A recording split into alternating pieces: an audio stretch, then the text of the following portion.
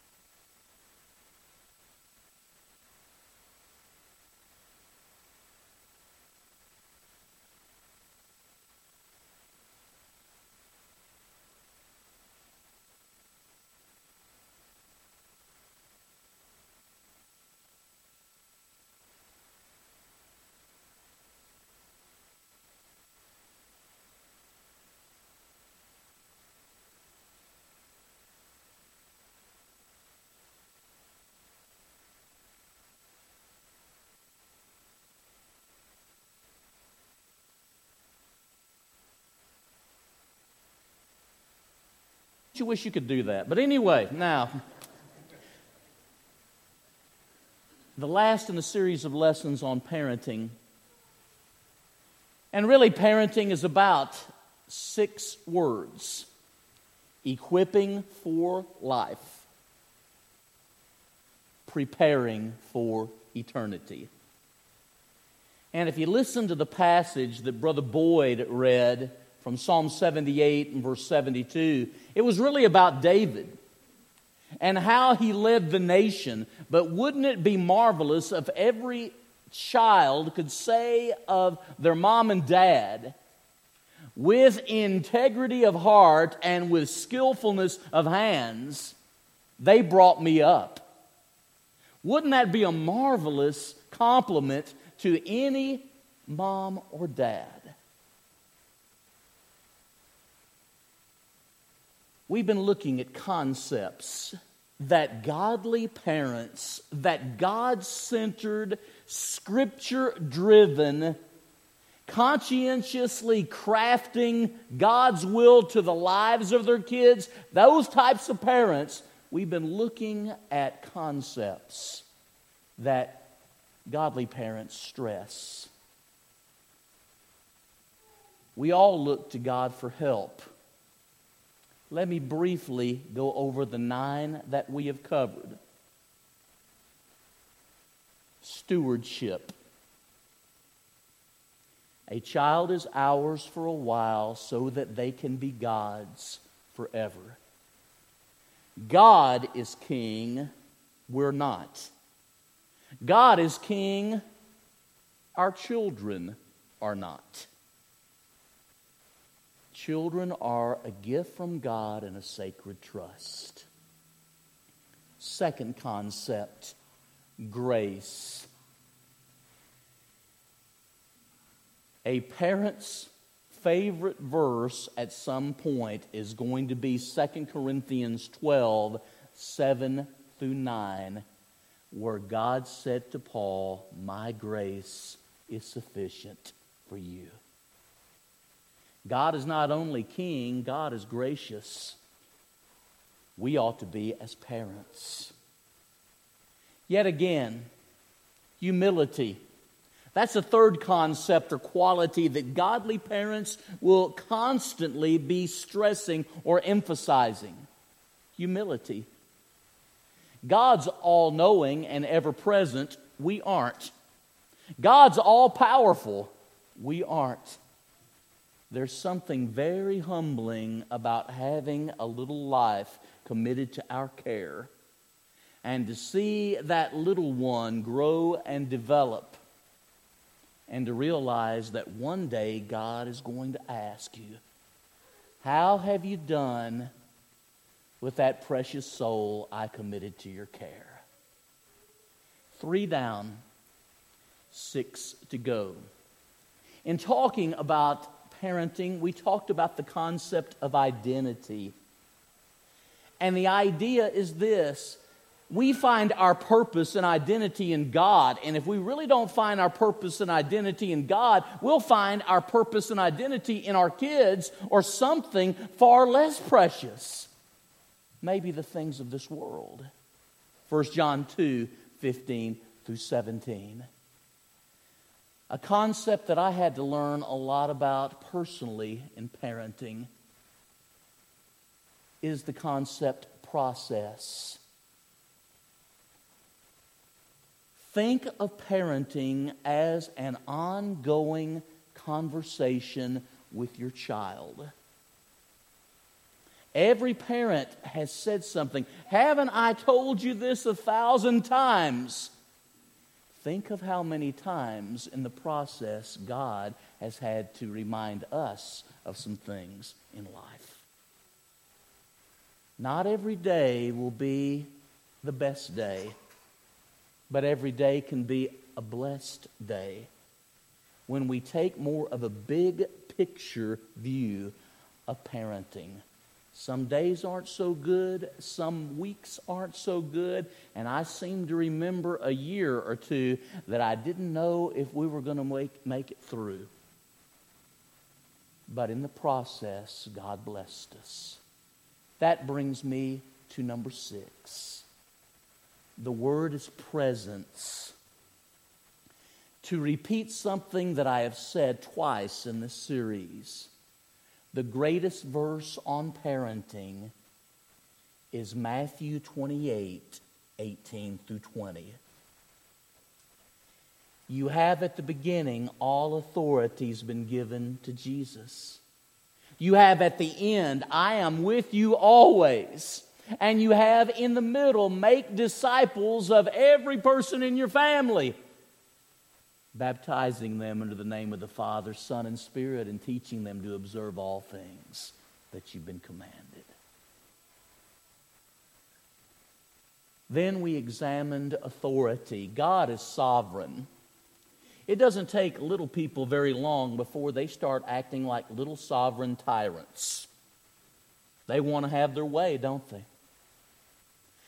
Sometimes parents view themselves as sovereign. But the idea is God is the authority to which parent and child must look for the proper development of that child's life. Discipline. Discipline. God disciplines us. Hebrews 12, 5 through 11. Revelation 3:19. Those that I love, I reprove and I chasten or discipline. God does that. Good parents are concerned about discipline because we have been disciplined by God for our good. Discipline may be instructive, it might be corrective, it may be a consequence of behavior that serves as a punishment and a deterrent against future misbehavior. That 9th word was character. Because equipping for life and preparing children for eternity really amount to somehow shaping children to look more like Jesus. To be conformed to the image of God's Son, Romans 8:29. So the idea of character, and I devoted nearly all of last Sunday evening's lesson to this, because parenting will always be a character issue. It'll be an issue of their character, and it will be an issue about yours. Every year when I get preachers in at Bear Valley, and I begin talking to them about preaching, one of the first things I go over, and I spend so much time on it. Preaching is a character issue. People can forgive a lot, but a lack of character and integrity is an awful hard thing to deal with. That is exceptionally true of parents and children.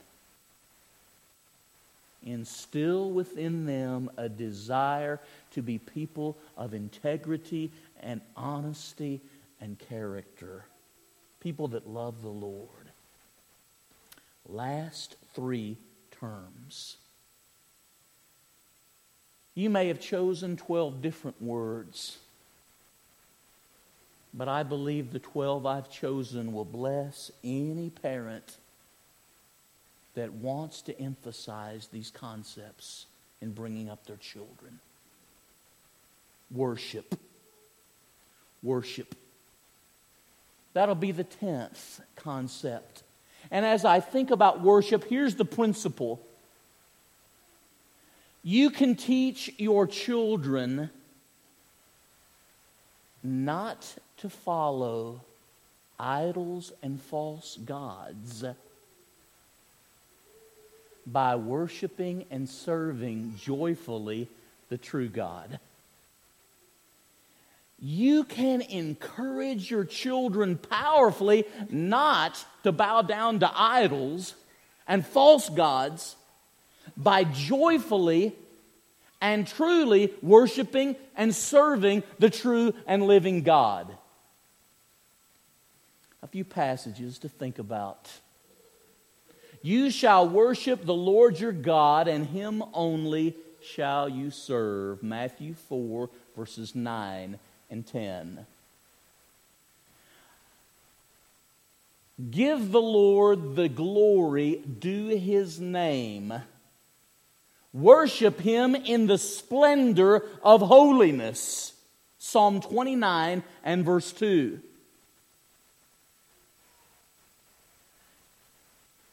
Young people are to be so instructed in the ways of God that they will remember the things that they have been taught and want to apply them because they love the Lord. Now, in dealing with this concept of worship, let me give you 4 practical suggestions. 4 practical suggestions regarding worship and parenting. Number 1, start early. Start very early. I would encourage you to start emphasizing worship before that little one's in the womb, but certainly when that little one is in the womb.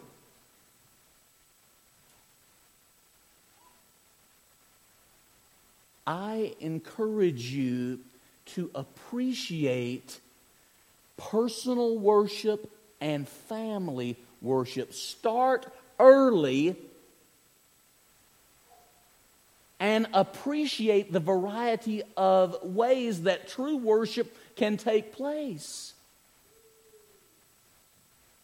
Many a mother has sung great songs of praise to their little one when putting them down at night. Amen for that.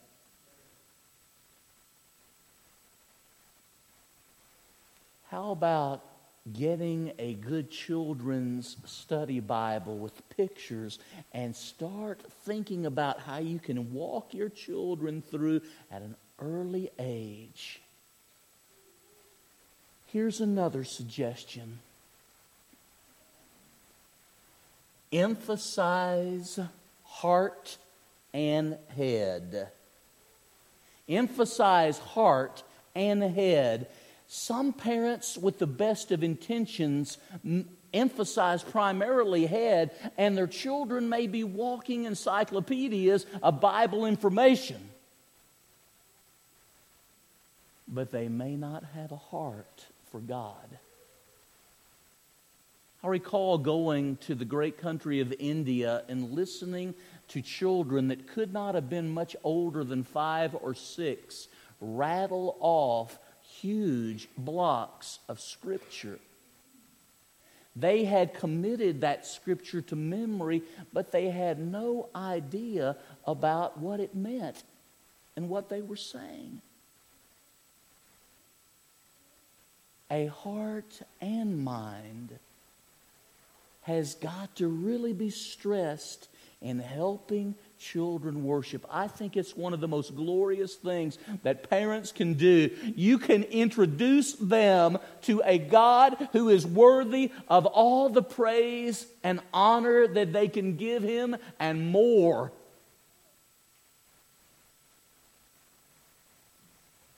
Suggestion number 3. Yes, emphasize the assemblies and the classes, but emphasize worship at home too. I've preached long enough that I've seen a lot of young people come through our Bible classes and a lot of young people come through our congregation who left not long after they graduated from school or college.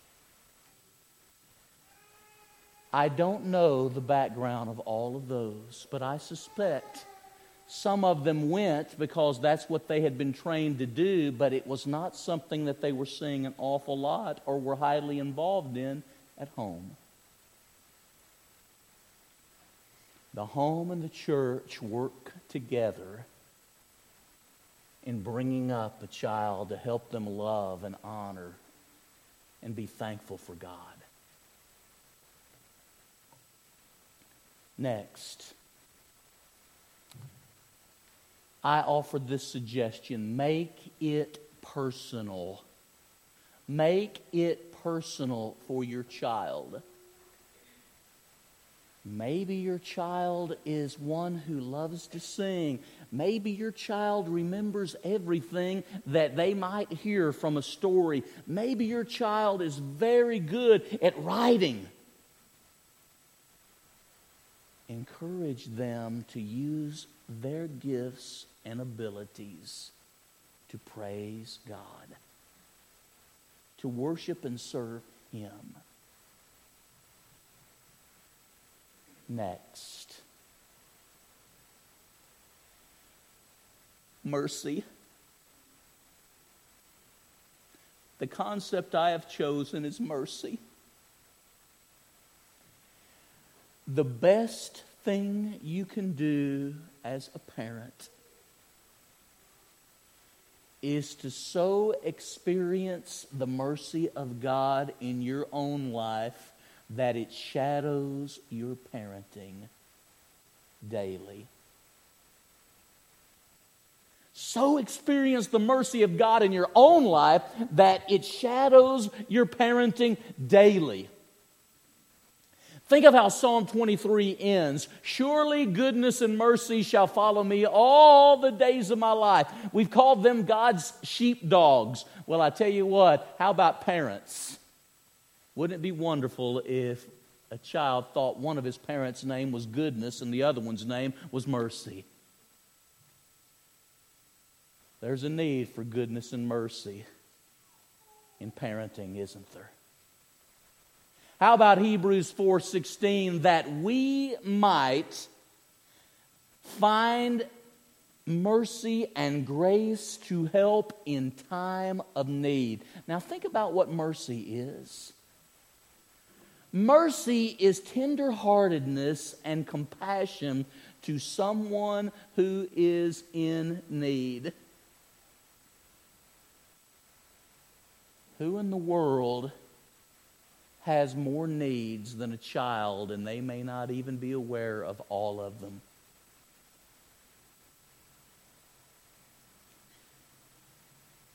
Tenderheartedness, compassion to one who is in need.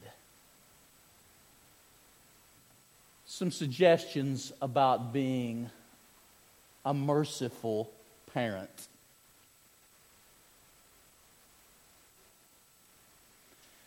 Pray at the beginning of every trial. Pray during every trial.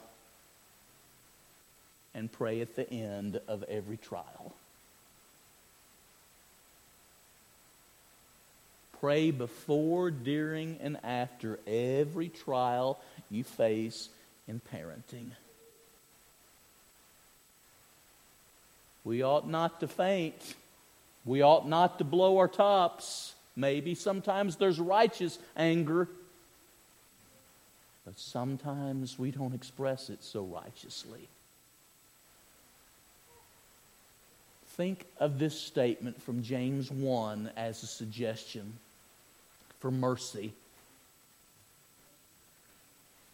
Be quick to hear, slow to speak, slow to anger.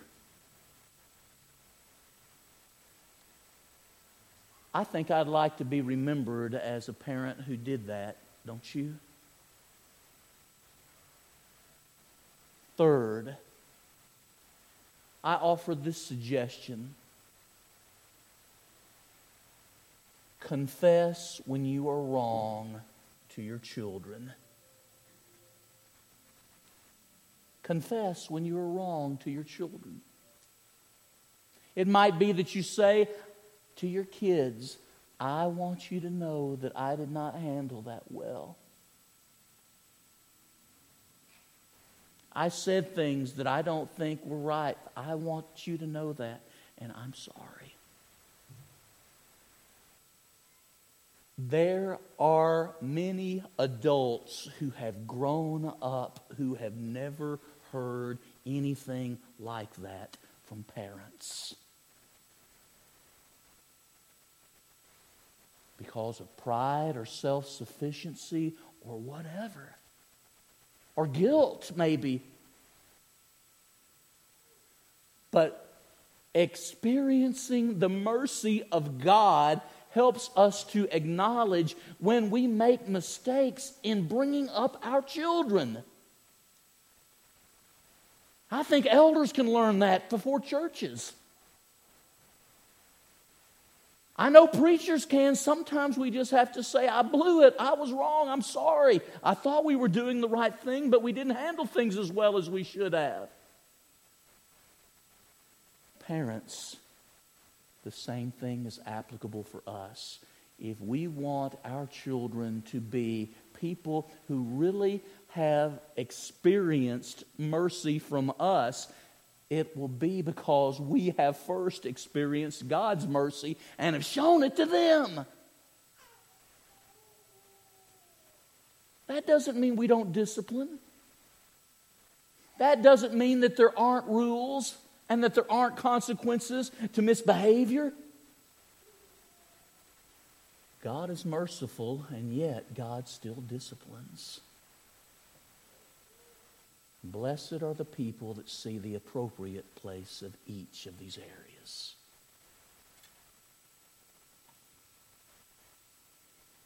The last concept is love. Love. And I want to take 4 or 5 passages, and I want to take them a little out of their initial context, but apply each one of them especially to parenting, all right? And I don't think I'm doing any grave disservice to the passages. I think I'm representing the idea, at least partially, that's involved in the passages that I'll be referring to.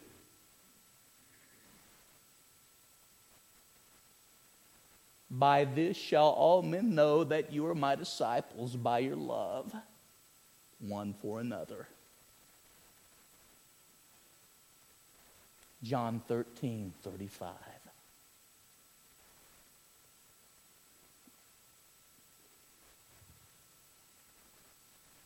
Love suffers long as a parent and is kind. 1 Corinthians 13 and verse 4.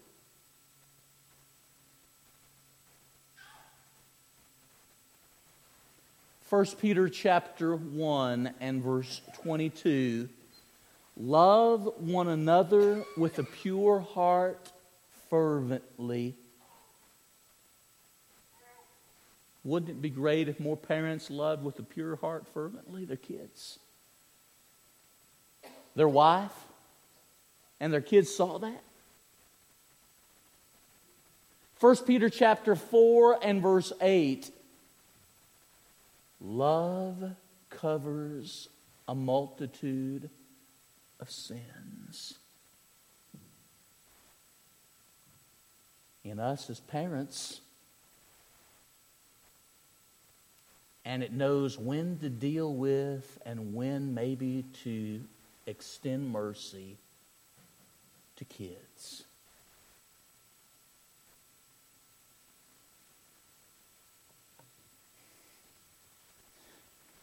First John 4 and verse 20.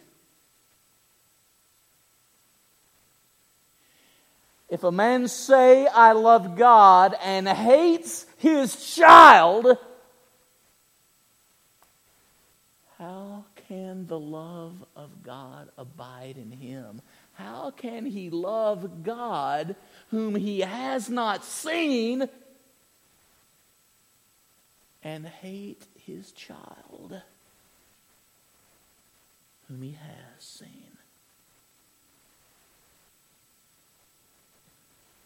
What I have discovered in being a parent is that passages that I have preached through the years have taken on, Tim, a lot more meaning for me when I started thinking about them as a dad.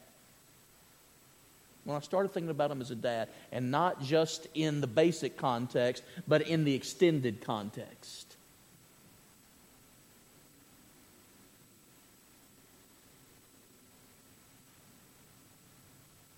So we've looked at worship, mercy, and love.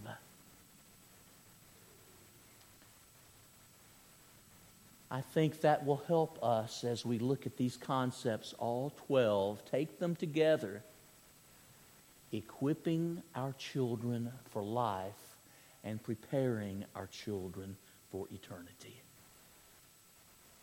Thank you for your patience and for listening so well.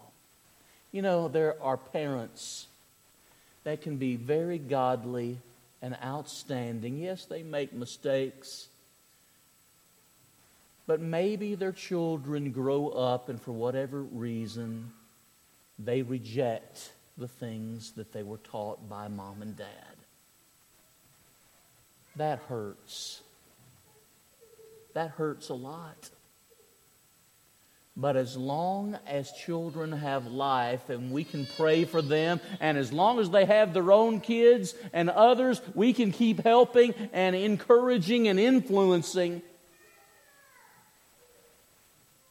What I found personally a long time ago with my own stepdad, who had left the church and was very obstinate and rebellious for years and years, I could never get anywhere with him. But my kids could say practically anything to him. And over time, I saw a guy who was 6'4", at about 260 pounds. I saw his heart melted by David and Karen when they were quite little. And if I had said to him what they would say sometimes about God, and would you come to church with us, and would you read God's Word with us, and can we have a prayer? If I'd have said those things, the cussing and the abuse that would have been spewed would have been unbelievable. What I want you to know is that God may not be using you to win that obstinate, rebellious, hard-hearted soul, but He may use someone else in your family. He may use your child or your grandchild or your niece or your nephew or a great-grandchild. And that can make the difference between heaven and hell. I think that it did with my stepdad. We're about to stand and sing our song of encouragement. Maybe there is someone here that needs to put on Jesus in baptism tonight. There's no better time. You can have your sins washed away by the blood of Jesus. You can put him on and be his child, a child of the King, the Lord and Savior. But for the rest of us, those of you who are parents, please listen to my words. I think you'll be glad that you did in the long run. And young people, boys and girls, y'all listening? When you have a parent that tries to bring you up that way, you love and appreciate that. And you tell your mom and dad, okay? They're not perfect, but they know somebody that is. And they want to honor him by the way that they bring you up. Let's stand and sing.